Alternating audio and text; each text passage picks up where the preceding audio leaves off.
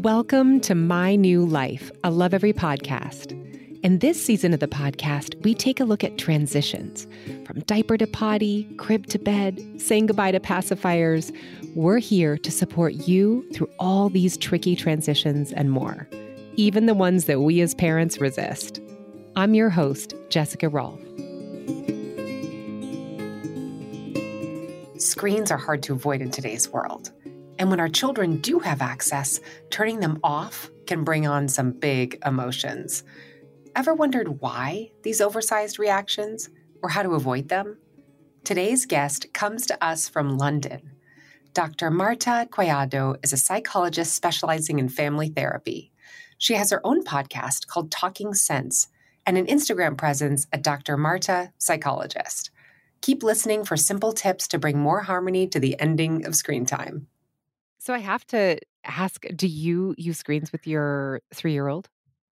Well, I think use screens is probably not the way I'd put it, but yes, she watches TV sometimes, and she watches very particular shows that we've kind of agreed are okay for her to watch. And it's very kind of boundaried, but also regular. So she knows when she's going to get it. And I guess the only other time that I would use screens in that way, in terms of I'm using them for something, would be in the car. So sometimes we go on quite long trips in the car, so they might be 3 hours plus. And I think screens can be really helpful to kind of support kids with distraction with like long travels. And similarly on a plane, we've gone long haul to like Canada, and it's been like a lifesaver. So I would use screens in that sense. And she does watch TV across the week, but it's quite limited because she's quite little. So she doesn't get very long really, but I think for her, it's enough. And what shows do you consider appropriate for her? So I watch kids shows to kind of see what they're like and what I enjoy. So she watches cartoons, and she will watch some films too. So she really likes Bluey. And we really enjoy watching Bluey with her. And she also watches Hey Dougie, which I don't know if it's out there in America, but it's really good fun. And it's only like 7-minute episodes, which I really like because she can watch 2 or 3 and then that's enough. And films, she's watched things like Moana, which is one of her favorites, and like Frozen. And so a couple of Disney films. And we tend to do this as like, you know, cinema nights on a weekend. We'll get some popcorn and we all sit together as a family and we watch it. And she often doesn't make the whole film because she's only 3.5. So we'll maybe watch half and then we'll save the other part, the end part, to the next weekend. And she seems to really enjoy that. That's so helpful, honestly, to hear from an expert and how you manage, you know, all sort of the modern life in your own household means a lot to our listeners. So I'm going to start by sharing a conversation with a voice memo from one of our listeners here. So let me just play this. Hi there. My 3-year-old son struggles with turning off the screen. And then there's usually some kind of meltdown or tantrum, even though we've agreed upon, like, okay, you're going to watch this one thing and then we'll turn it off. There's always some kind of meltdown. What tips or tricks do you have to kind of get over that? Because that's the reason why we're struggling with screen time. It's not really like the programming, because he's 3.5 now. So we do selective programming for him. But regardless of the program, he always has this like reaction to it. So if you have any tips for that, that would be great. Thank you. So what do you think, Marta? Yeah, I think this is such a common problem and it's very normal. So I guess the first thing I want to say is, you know, there's nothing wrong with your child. This is actually a very standard kind of response to switching off a screen. Children really struggle with transitions, particularly at this age. So in the early years, up to the age of around 6, they really struggle with like quick transitions and particularly watching screens. So their brain goes into kind of a dreamlike state when they're watching the screen. It's passively receiving information. So it's kind of switched off, but also switched on and off that they're watching. And this can mean that when you then just take the screen off, or you say to your child, I'm switching it off, they'll have a big emotional outburst, because what they're missing is a little bit of a transition to support their brain to come back into the real world. So to bring their brain back into the here and now, rather than what happens in their brain, which is they just go into the fantasy of what they're watching. And because at this age, their brain really struggles to kind of differentiate fantasy from reality, this makes it even harder for them. So a transition, a healthy transition, doesn't have to take very long. It's about like the 5 minutes before you're going to switch something off. Rather than reminding your child that you're going to switch it off, join them. So if you haven't been in the room with them, come in, sit down. I would bring your child a drink or maybe a little snack, something that brings their body back to the here and now. So bring them a drink and go, hey, are you thirsty? I brought you a drink, or whatever it is. Sit with them, ask a couple of questions about what they're watching, because talking to you is going to support them in realizing that they're here now on the sofa, sat with you, rather than in their brain right there in the fantasy world of what they're watching. And then it's about setting the boundary. So hopefully there's like a nice end point to the screen time. So it's the end of a show, or, you know, something that is quite clear cut. It's an ending, because that's also going to help your child with the transition. If not, this will still work. It's okay to say to your child, you know, it's time. We agreed you would watch whatever it is, half an hour. Your half an hour is over for today. So I'm going to switch off the TV. The really important thing is that you do this with confidence. Okay, this is not a negotiation. This is a boundary. So it is about being firm, and you can still be empathic with how your child responds. So make sure that you have the remote, make sure you switch it off when you're going to do it, and you allow your child to express a protest if it comes. If you followed these little tips, what you might find is that your child just goes, okay, because they've already switched back and they're okay. Or they might grunt or be disgruntled, a bit like, oh, I want more. But they might not burst into a big meltdown because their brain has settled back into the here and now. That's so interesting. I've never heard that before. Sit down with your child the last few minutes of their program. It makes sense. And bring them a little, like some ice water or a drink to help their body awaken. What about dopamine? Can you explain what is actually happening in their brain? Because I have heard, or at least intuitively, it feels that oftentimes what's on the screen is so distant from our reality. There's so many, interesting colors and frames and things happening. Is that doing something to our brain? I mean, for little ones, you would have to watch a huge amount of TV for it to do something, harmful to the brain.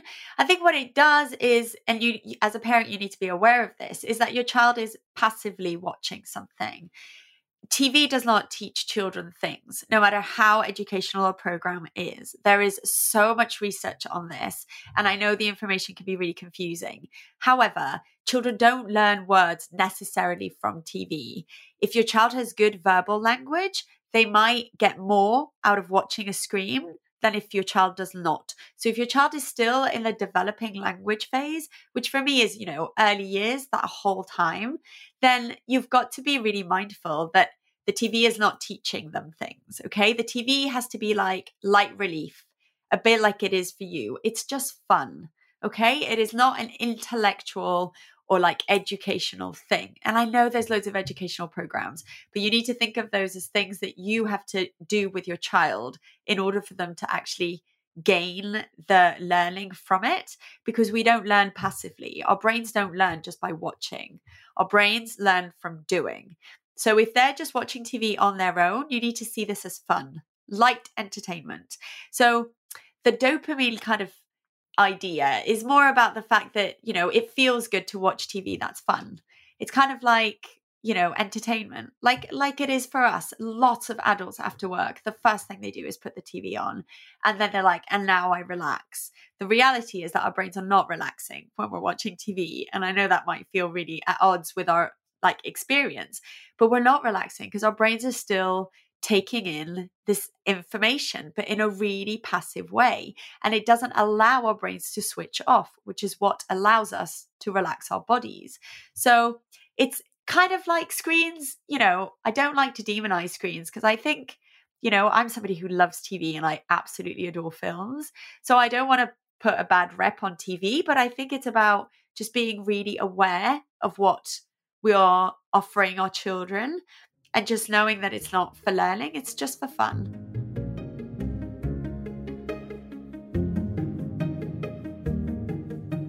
So much brain growth happens in the first 3 years of life. But how much of who we become is predetermined by our genetics, and how much is based on our early experiences? According to neuroscientists, it boils down to about 50-50, 50% genetics and 50% environment. But what exactly is this environment? What makes for an environment that is enriching for little brains? At Lovevery, we have brought together experts from all fields of early childhood development to answer this question. Neuroscientists, Montessori experts, occupational therapists, and speech therapists. For every stage from birth to age 4, we have just the right activities, tools, and information so you can feel confident you are giving your child the very best start. Learn more at lovevery.com, LOVEVERY.com.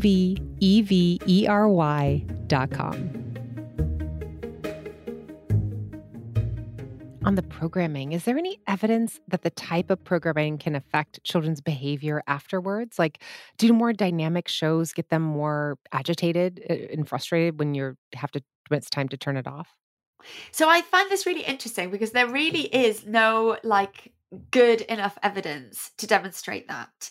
So the important factor to take in here is children who are really into more action-packed things on TV probably tend to be more physical and action type kids than others, right? So our preferences and what we watch are often linked to our temperament and the things that we prefer too.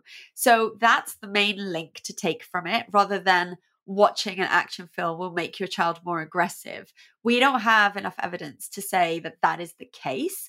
What we do know is that if children spend lots of hours, so not like 1 or even 2, but hours and hours and hours and hours just watching a screen, of course, what they're not doing is moving their body. What they're not doing is releasing energy. What they're not doing is exploring things with their bodies. And therefore, when you switch off the screen, if what they've been doing is mainly iPad and or mainly TV, what happens is their energy has to go somewhere. Okay, because the energy hasn't moved. It's just been sat watching something. So that's why sometimes what you witness is more explosive things. The other thing to know, of course, is that obviously children play out the things that they watch or see, both in the real world and, in their fantasy world, in their minds. But of course, TVs and screens are part of that too. So they might play out some of the things that they've seen. It doesn't necessarily make them more aggressive, but it might mean that what they do is process some of the things they watched on TV. So I don't know if you watch Marvel or something and there's action figures everywhere, you might witness your child trying to do some of the stunts or some of the things the action figure has done. And some of that is them processing what they've watched on a screen and trying to make sense of what does it feel like to be a superhero. It's role play, basically. So that's how I would think about it, especially with really young ones. Yes, I've definitely seen that with my daughter reenacting Frozen. It's really interesting to see how the screen can translate into play. Talk to us about limitations. Can you help me understand if sticking to a schedule or having some kind of routine around screens helps with that limit setting? I think routines always help with limit setting, but the schedule that you put in is up to you and your family. And, there is a difference between a schedule and a routine. So a schedule is something that is very kind of time concrete, right? So you might say at 3:00 every day, you get half an hour of TV. A routine might be every day you get TV after school. What time that is might vary depending on whether they have an extracurricular activity, whether they're tired, whether they actually want to play or run around in the park with their friends first, right? So a routine is a lot more flexible, but what routines allow is for predictability.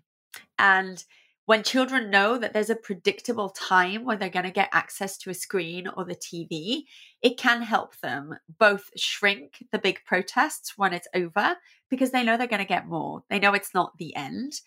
And it can also really help them kind of make a decision about whether they want it or not. Because believe it or not, when you have a routine and your child has some predictability that there is TV available, it's not a restriction, it's a boundary.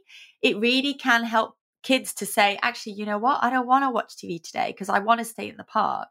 So that's okay. I'll drop my TV time today. I'm all right with that because they know it'll come back tomorrow. They don't miss it.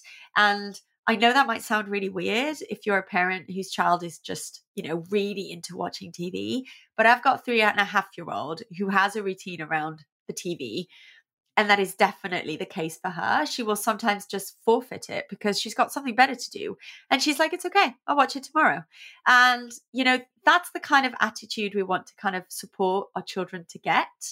So it doesn't feel like it's an addiction or something you have to have. It's just something nice that you can have sometimes. And it's okay sometimes not to have it too. This really relates to a question from a parent about timing. Let me play it for you. If I decide to give screen time to my 2-year-old, is it better to do it after he comes from school or before he goes to bed? I mean, great question. I find it really hard to kind of say what you need to do because I don't know you and your family and I don't know your child either. And the thing is, there is no right or wrong. We know that there is some evidence about screens impacting on sleep in children, but it's not all children. So that makes it trickier, really. Like the evidence isn't that clear cut around screens. So it makes it a little bit trickier. So we know that the blue light can affect children and mean that they struggle to fall asleep at bedtime. But it's not all children. So some children are more sensitive than others. Only you know what works for your kid. I would also say, similarly, after school, for some kids, watching TV is great. But what most kids need after school is some connecting and relaxing time. And connecting time means some play with you, or even just joining you to make dinner or putting the table or whatever it is. So, some moments to kind of interact, talk about their day, just, regulate their bodies, really, is what I'm trying to say. Movement, regulation through talking, all that really good stuff. And TV won't give them any of that. TV will just give them a pause, but hopefully also it may give you a pause from having to entertain your child or talk to them in the busyness of the evening so you can prepare dinner or do all the tasks that you need to do. So what I would say is, whether you do it after school or before bedtime, if your child isn't that sensitive to the light and you think they'll fall asleep anyway, make sure that you do boundary it and you do set a time of this is how long you're going to do it for. Obviously before bedtime, that's paramount, but also after school so that they still have some of the good feelings of connection and being able to move around and do something else. Because most kids, when they come back from school, they're exhausted. And like I said before, TV is not the best way to relax their brains. So make sure that you implement some other strategies to help them with that. And what about using screens as a reward? Or, what about reward penalty systems in general? Do they work?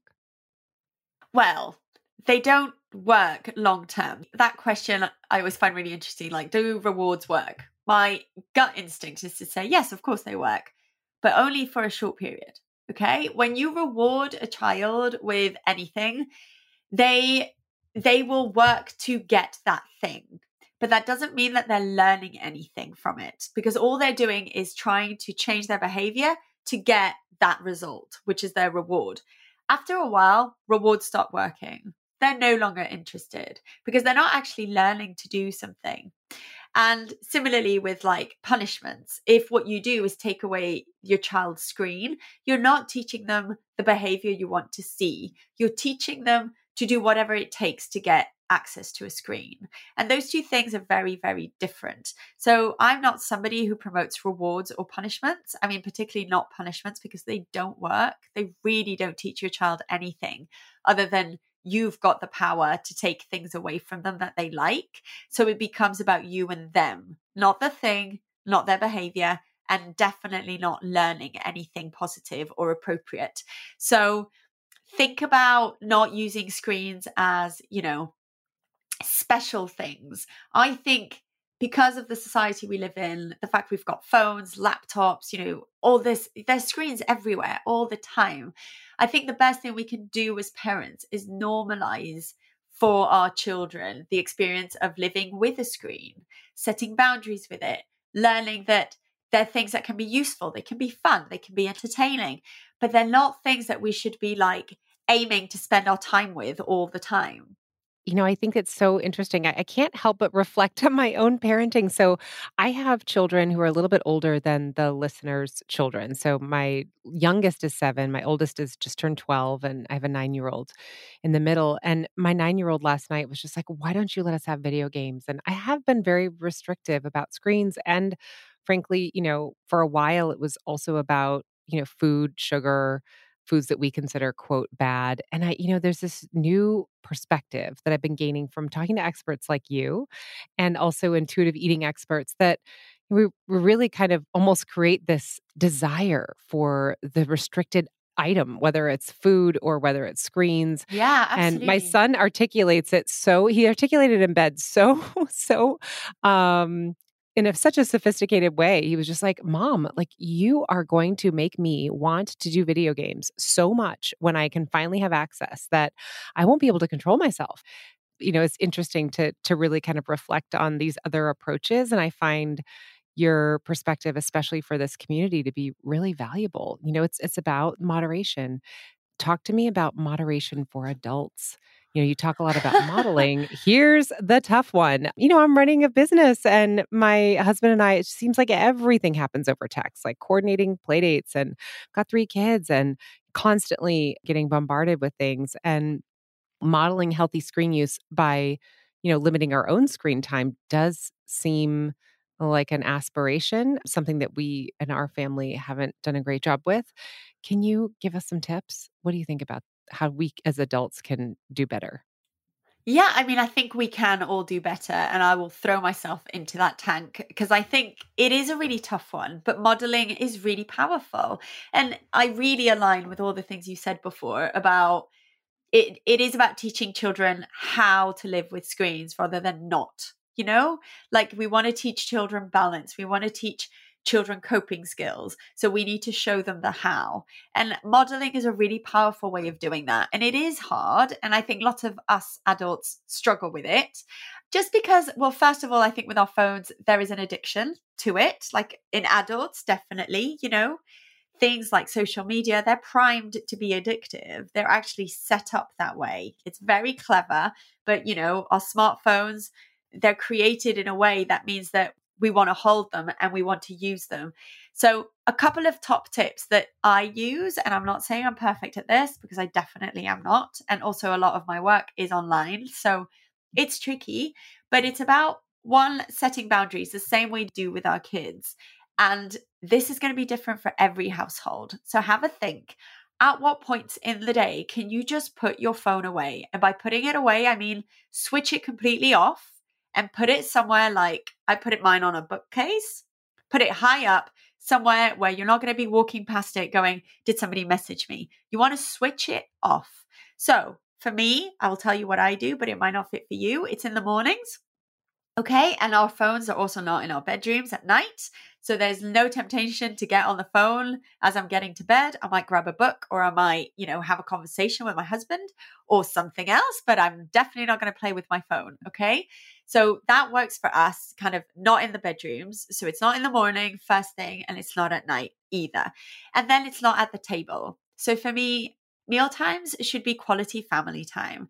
And if you're going to get distracted by the buzz of your phone, or even like if you've got a smart watch, like it'll buzz at you, it is so annoying. And also it is so antisocial. Like if you go to a meal with friends or something, it's rude to play on your phone in front of a friend that you've gone out for a meal. And often we will apologize. Oh, sorry, I got a message. I just want to read X, Y, and Z. But if you're with your family at home, we don't tend to apologize. We tend to just do it without really thinking about the impact this has on the people that we love the most, that we are sitting with. So we don't have phones at the table. And, my child does obviously not have a phone because she's so tiny, but, in the future, that'll be another challenge about when and how and what we do with that. But For her to learn, my parents don't hang out with phones at the table, I think is a really powerful message. So the phone, it's just not there. We put it higher up on a shelf, switched off, and we don't touch it usually until our daughter's in bed. So between dinner and then the full bedtime routine, there are no screens. And that is our family choice. It might not work for you, but it's something for you to think about. Where can you switch it off? My second tip with screens is when you have your phone switched on and you're using it, actually switch off notifications because they are the most addictive bit for us. Okay, that little red blob that says, ooh, somebody said something or commented or followed you or whatever it is, switch them off. If you don't know how to do that, there are ways to look it up on the internet. Switch off your notifications. You will suddenly hear radio silence. And it's really nice to then just be aware that you're consciously going on your phone. And my last tip is schedule things like, obviously you can't schedule things like text or calls or work that you might do on your phone or on your laptop, but particularly with your phone, schedule looking at social media the same way that you schedule a call. Okay, put it in your diary. Make it like a conscious time. I'm going to get on and I'm going to do X, Y, and Z.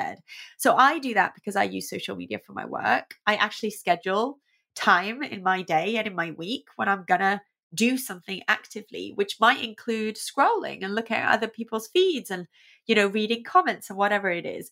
But do that as a conscious activity. And that will also help you notice how much time you spend on your phone, because some of it is passive and we don't realize that we just grab it and scroll and look, and all of that is time that we could be doing something else in the real world. Remember, our brains are like in a dreamlike state when we're on a screen. It's the same with our phone. And when we're doing that, we're not actually living in the present moment and we're missing out on little things. But all those little things always build up, I think, to a bigger picture of us, coexisting with each other. Oh, this is so helpful. Dr. Marta, thank you for this time that you've spent in sharing your wisdom with us. It's been wonderful having you. Thank you so much for having me. This is challenging territory for so many families. My favorite takeaways from today's interview with Dr. Marta is the first one. Takeaway number 1. As we know, children struggle with making transitions. Their brain is in a dreamlike state while watching a screen. It's passively receiving information. That big emotional outburst when you switch it off is a function of an abrupt transition between the dreamlike fantasy realm and reality. Help them to make that transition. Rather than simply telling your child that you're switching off the screen in 5 minutes, join them with a drink or snack. Sit with them for a few minutes and ask them a couple of questions about what they're watching. This will help bring their body back into the here and now. Takeaway number 2, stick to your family's limits.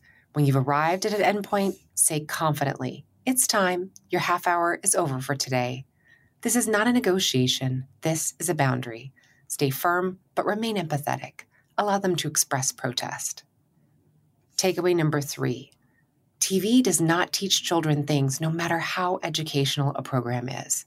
Particularly if your child is still developing language, consider it light entertainment, not an educational experience.